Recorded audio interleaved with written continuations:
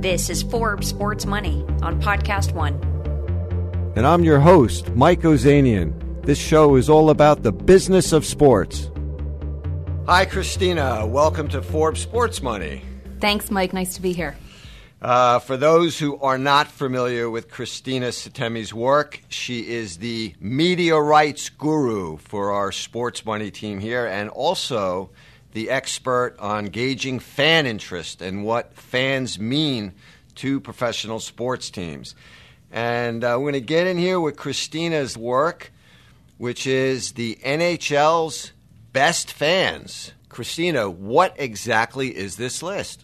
This list is an objective, measurable way to settle the dispute over who has the best fans in the NHL. The best fans, how? Like those who root the loudest, those who spend the most money? What was your methodology? It's actually neither of those. There are 5 fan consumption metrics that I use.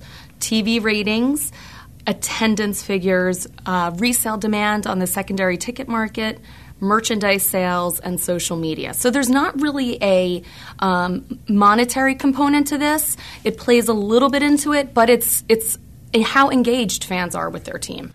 Well, I'm looking at the list, and although there may not be a direct monetary component, there certainly seems to be a tie-in between the best fans in hockey and the most valuable teams in hockey. So number 1 on your list are the Chicago Blackhawks, the 4th most valuable team in the NHL, worth $1.1 billion. The Blackhawks, of course, sort of have this mini dynasty going where they've won, 3 cups in 6 years, something like that.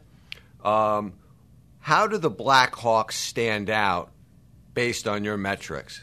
Well, it's interesting. There's definitely a correlation if you look at our list. And over the years since I've done this, I think the first one in 2009. So this is the 4th iteration, and there's always been a correlation between the best fans and the team values. So the better the fans, the more valuable the team is. And as you see with the Blackhawks climbing up into our top spot, their valuation has also climbed. And that's pretty much attributable to the passing of Wirtz Sr. and Rocky Wirtz taking over and putting the team on television and spending some money on players. Their season ticket renewal since the 2007-2008 period has been 99%. Their TV ratings have skyrocketed, and that's in large part because they're now on TV. All their games are on TV. They have a 20,000-person waiting list. Their tickets are going 3 times the price on the secondary market. And in terms of when they're visiting, their on-the-road ticket price, it's the highest in the league. So when they're going to other teams are finding that their tickets are going up an average of 44% just for their fans to see their team play the Blackhawks. Wow, and just for people that aren't as old as I am that may not remember this, the elder Wirtz who bought the team and passed away, he kind of had this outdated philosophy, which was if you put all the local home games on TV, fans wouldn't come to the arena. So the Blackhawks brand sort of became diminished over the years. And then when his son took over, sort of modernized the marketing philosophy of the Blackhawks and did the opposite, put all the games on TV, and also started spending a lot on players, which was not something his father was known for. And the team has really become, as we said, a mini dynasty. Yeah, no, Rocky Wirtz totally woke a sleeping giant there. The fact that he spent money immediately on Patrick Kane and Jonathan Toews, and they're 2 of the league's most popular players in terms of merchandise sales, and just in terms of viewership is really a credit to him. And he's also spending money in the community. They just approved a new training facility, and it's going to include 2 youth hockey rinks. And they are blanketing the area with their jerseys. So it used to be you walked around Chicago and you saw Bulls jerseys or Bears jerseys, and now more often than not you're seeing people in Blackhawks jerseys. So he's definitely, he should be credited for one of the greatest turnarounds. Really, they were prime for the picking. Not every market is, but Chicago definitely was. One of the things that I think makes this list that you've done, the best fans in the NHL, so important, more important than some of the other leagues where you've looked at fans, is that the National Hockey League, more than any other team sport in the United States, is dependent on local revenue. In other words, tickets, sponsorships at the arena, the local TV rights in the NHL make up a much higher percentage of overall revenue than they do for baseball, basketball, or the National Football League. So that fan loyalty is key in hockey. Absolutely. Like I said before, the correlation is totally there. Better fans, better team value. And they do. The fans generate 50% of the league, which is incredible considering they're the last league that had a lockout. And fans came back like gangbusters. It's as if they could have a lockout every other year and teams would still come back based on including some of our teams that ranked in the top 10. I mean, some of them are glutton for punishments in terms of, terrible teams on the ice, being a little bit disrespected by the league, but these super fans, as I call the top 10, they really have it in their DNA to be diehards. As you've measured the best fans over the years, what is more important? In other words, I'm looking at number 2, the Pittsburgh Penguins, right? They won the Stanley Cup last year, obviously. They're not a big market team, and they have a superstar, maybe the best player in the game, Sidney Crosby. People argue between he and Alex Ovechkin at the Capitals. What do you think comes first here? Having the superstar like Crosby, is that more important to having the loyal fans who keep watching on TV and buying tickets, or is having the cup or being a contender for the Stanley Cup more important to having the best fans? Well, the correlation is kind of there between winning, but then you have outliers like the Leafs who are on there, and more importantly, the team that's tied at number 2 with the Pens, the Canadiens. I mean, they haven't had a Stanley Cup in 29 years, yet they've been able to jack up ticket prices. They're constantly in the above 100% attendance capacity, and these are fans that when their superstar PK Subban left in the summer down to Nashville, the protest across social media was so large and wide and funny. And even fans did things like one of them took out a $20,000 page ad to thank them and kind of chastise the team. So yeah, there's a little bit of winning to this, but there are also these in the winter climates versus the warm weather climates. There's just in the fans' DNA their love for hockey is pretty great. Yeah, I mean, you bring up a great point with the Toronto Maple Leafs. I think they last won the Stanley Cup in 1967. It might be that. I think I was like 8 years old or something like that. I wasn't born. Vaguely remember that, but they generally have a terrible team on the ice. They rarely make the playoffs. Yet their fans are very, very loyal, which enables them to be the third most valuable team in the National Hockey League, worth $1.1 billion. Do you think that the Leafs are a function of, I guess that's the biggest city in Canada, Toronto, is that brand loyalty is a manifestation of the size of the market? Yes, it's definitely the size of the market. Because we have teams that have fallen off this list, like Vancouver, which is smaller, still really close to the top 10. But the market definitely has something to do with it. The brand is just there. And then, now they have this hotshot, Austin Matthews. He's a rookie.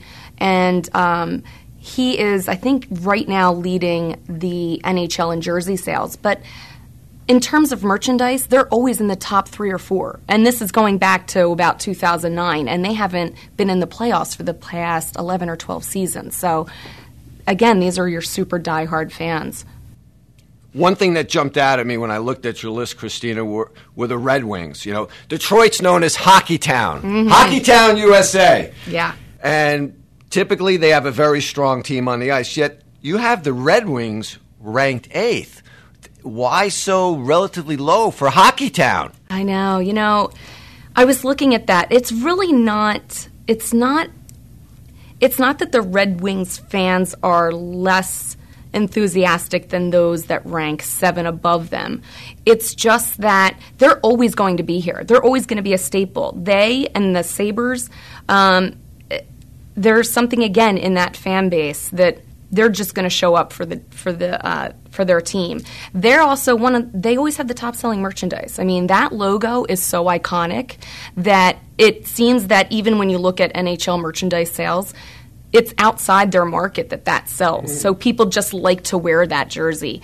And then, the other thing now with them moving into the new arena is that they've already had a record pace of renewals before it even opened. So people are really excited. I wouldn't be surprised if they move up a little bit. I mean, it's going to be hard for them to come in, and beat the Blackhawks, Canadians, and Penguins, but they could probably come a little closer to the top spot. Yeah, this is the first year they're playing in their new arena, right? No, next year will be. So right. Next year, the metrics that go into the fans will have a better opportunity to express their interest, right? Right. Because the amenities there will cost more. The other thing I was thinking about with Detroit too is, as a city, it's gone through some very tough times the past several years. I think it was, for lack of a better way of putting it, they were kind of in bankruptcy protection, right? The economy was tough. The auto industry went through some very difficult times.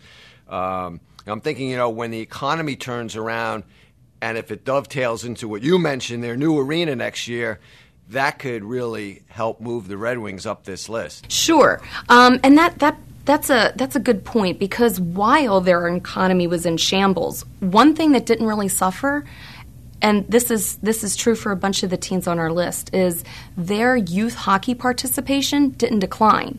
And I think you have a nephew that plays hockey. Yeah. That's not a cheap sport. It's probably the most expensive youth sport. So kids were still playing. They were still actively engaged. They might not have been able to make it to the arena, although they've always been at the top in terms of capacity. So they might not have been able to make it into the arena and buy all the goodies inside, but they were still buying jerseys, and they were still tuning in on TV and on radio. So they weathered that storm pretty tough. And the thing about the Red Wings and the Wild, who come in at number 10, and then the Rangers, the Blackhawks, and the Sabres, is that they're in the States with the highest youth participation. And last year when I did this, I looked at the least engaged fans, and every team that was in that bottom 10 all told me that they've not yet developed their youth hockey program. These are states that all have, and they're also Original Six teams. There's definitely a correlation also between age of the team and the best fans in the league. Parents have passed this down. It's a tribal sport. We've talked about that, and that comes into play with the local revenue. But it's also, just like baseball, it's a father-son, parent-to-child sport. We're going to take a quick break. We'll be right back. Hey guys, David Smalley here, reminding you to check out Dogma Debate on the Podcast One app, iTunes, and basically everywhere else you could possibly hear a podcast. Dogma Debate is basically a way for you to peek in on conversations you've always wondered about.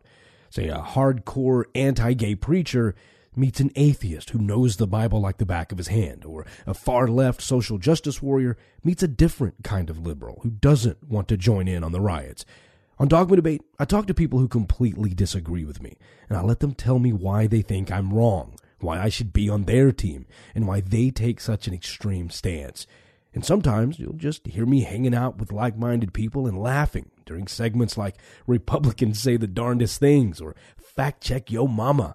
It all happens on Dogma Debate, right here on Podcast One. Springtime tips and fun facts from Paul, Kristen, and Dexter at Total Wine & More. It's peak season for asparagus, which pairs perfectly with a light and crisp rosé. Mini bottles of champagne and sparkling wines are perfect for adult Easter baskets. And they're really cute, too. My perfect brunch? Belgian waffles with extra whipped cream and a holiday pour of your sweetest rosé. Whether you're hosting or just bringing the wine, Total Wine & More has you covered with 8,000 wines, 3,000 spirits, and 2,500 beers at always low prices. Cheers! Yeah, so these cities that have had hockey for a long time, particularly in the Northeast, kids grew up, they started playing it. It makes sense that they'd follow it and become engaged with the teams later on. Then, of course, they go to the arena, watch on TV, spend money. That helps. NHL Commissioner Gary Bettman, he's been there like 4,000 years, I think, as the commissioner of the league. But, his master plan is he's insistent that the NHL can be national throughout the country. He's made the big push to the Southwest, to the Southeast with mixed results. And next season, we're going to have an expansion team in Las Vegas. And the big debate there is, can the Las Vegas franchise get that core fan base to succeed? And if you look at your best fans list, none of these teams are in the South, unless I'm missing something here. No, you're not missing. That's sort of, I mean, how many people in Las Vegas grew up watching hockey or playing hockey? I don't know. Not just that, but not one single Pacific Conference team comes anywhere close to the top 10. The bottom 10 is full of Sunbelt state teams. And that, again, has been the case since 2008 or 9. Even with teams like Florida Panthers, who were, kind of making a run for it, and even Tampa Bay a bit, and the Carolina Hurricanes, they won a Stanley Cup. Those teams still cannot crack even like the top 18. So there's the top 5 or 6, then there's everybody till about 18, and then there's the bottom 12, all of them in the Sunshine States, and then a few teams like the New Jersey Devils and the New York Islanders. They're having a really tough time. It's an interesting thing when you think that you look at the list and the Jets are in there. And this is the first year they were really eligible because I had enough data to include them. But they came from Atlanta. Atlanta is such a international hub. There are people that transplants from all over the world there. And they claim they are such a great sports city, yet the Thrashers could not survive there. I don't understand how Las Vegas is much different than Atlanta, despite, the economy is based on casinos. I don't know how it's going to work. I've looked, and doesn't make sense to me, but, Bettman's the wizard behind that. You make a great point about the Carolina Hurricanes. I think when they won their Stanley Cup, it was the first year after the lockout, around 2005, 6, somewhere around there. And right now, the Carmenos, the man who owns the Hurricanes, he's been looking for investors for 2 years, but because he has such weak fan support, and that statistic is borne out in your list, where they rate very low in terms of having the best fans, he can't raise money. He can't find anybody to put money there. So there is a very strong correlation between fan interest and the success of a team. One thing I've always kind of been curious about is, what type, if any, feedback do you get from the owners or executives at these teams when this list comes out? Well, everybody thinks that they have the best fans, despite the fact that this is all number-based. And usually, 9 times out of 10, I get numbers from teams and the league. So these are, every once in a while, I have to go to a media partner to get, to fill in a hole if I can't get the numbers from the team. So the data is based on information they give me, yet then they argue it. So that's the funny part. Most fans, at least those that are in the top 10, are very educated on their teams. And they will argue that, Bruins fans have been arguing since I did this, that they deserve top billing over the Penguins. So it's just pretty funny that everybody gets on me about the objectivity of it, and then the fact that everybody else has bandwagon fans and they have the best. But to that point, the bandwagon fan thing is always brought up. But I actually, when I do this, I use 3 years of data. So I try to smooth out for somebody that recently won the Cup. And the Blackhawks are a prime example. They didn't win last year. San Jose and Pittsburgh were in there. San Jose doesn't even crack the list. And the Penguins dropped down from number 1 to, tied for number 2. So I not just use 3 years, but then I also look at changes because I want to see what the trends are. And that's why somebody like the Red Wings are great, because there's not much change when you keep looking at this year over year. They're consistently ranked near the top. It's just that sometimes, these other teams just inch just above them. The difference between them aren't that great, though. As you say, you look at 3 years' worth of data to measure which teams have the best fans, which means if there is movement, it's very meaningful because you're smoothing out, year-to-year fluctuations. What big changes have you seen or that you can recall since you've been compiling this list, either up or down? Well, I think the Oilers, Vancouver, and the Senators not being in here when they were previously is a little bit telling because this was previously heavily dominated by Canadian teams. And now this year we've got the Jets in there, which is a Canadian team but a newbie. And then the Wild snuck in. So that was interesting to me, specifically because the Wild, you don't think of them as one, they're a small market team, but you don't think of them until then you start looking at how many, outdoor games happen around that region and how active they are with their community, passing out jerseys, down into even adult leagues are wearing Wild jerseys. So the most shocking thing, though, to me was definitely not seeing Vancouver. And then the other one was not seeing the Flyers in here because their TV ratings sort of took a beating last year. So they just missed it. But them, the Senators, the Canucks, and then even the Flames, they all just pack right there from 11 to 15. They're very close in there. I know, and I think I got to get you to fess up on this. As a Flyers fan, that shows how objective you are, Christina. See? Because I know if there was any way, you would have had the Flyers up there in the top 10. But look, maybe it's because. What was it, 1974? They won their last Stanley Cup. So maybe the lack of a championship is starting to weigh a little bit. But they do okay. And I always get a big kick out of the social media banter of all these hockey fans when your list comes out, the back and forth. And what does the bottom half of this list have to learn from the top half? I think it's how to better engage the younger fan. Last year, an NHL executive told me that the average age that they can ring in a fan and really get their diehard loyal fan is at the age of 8.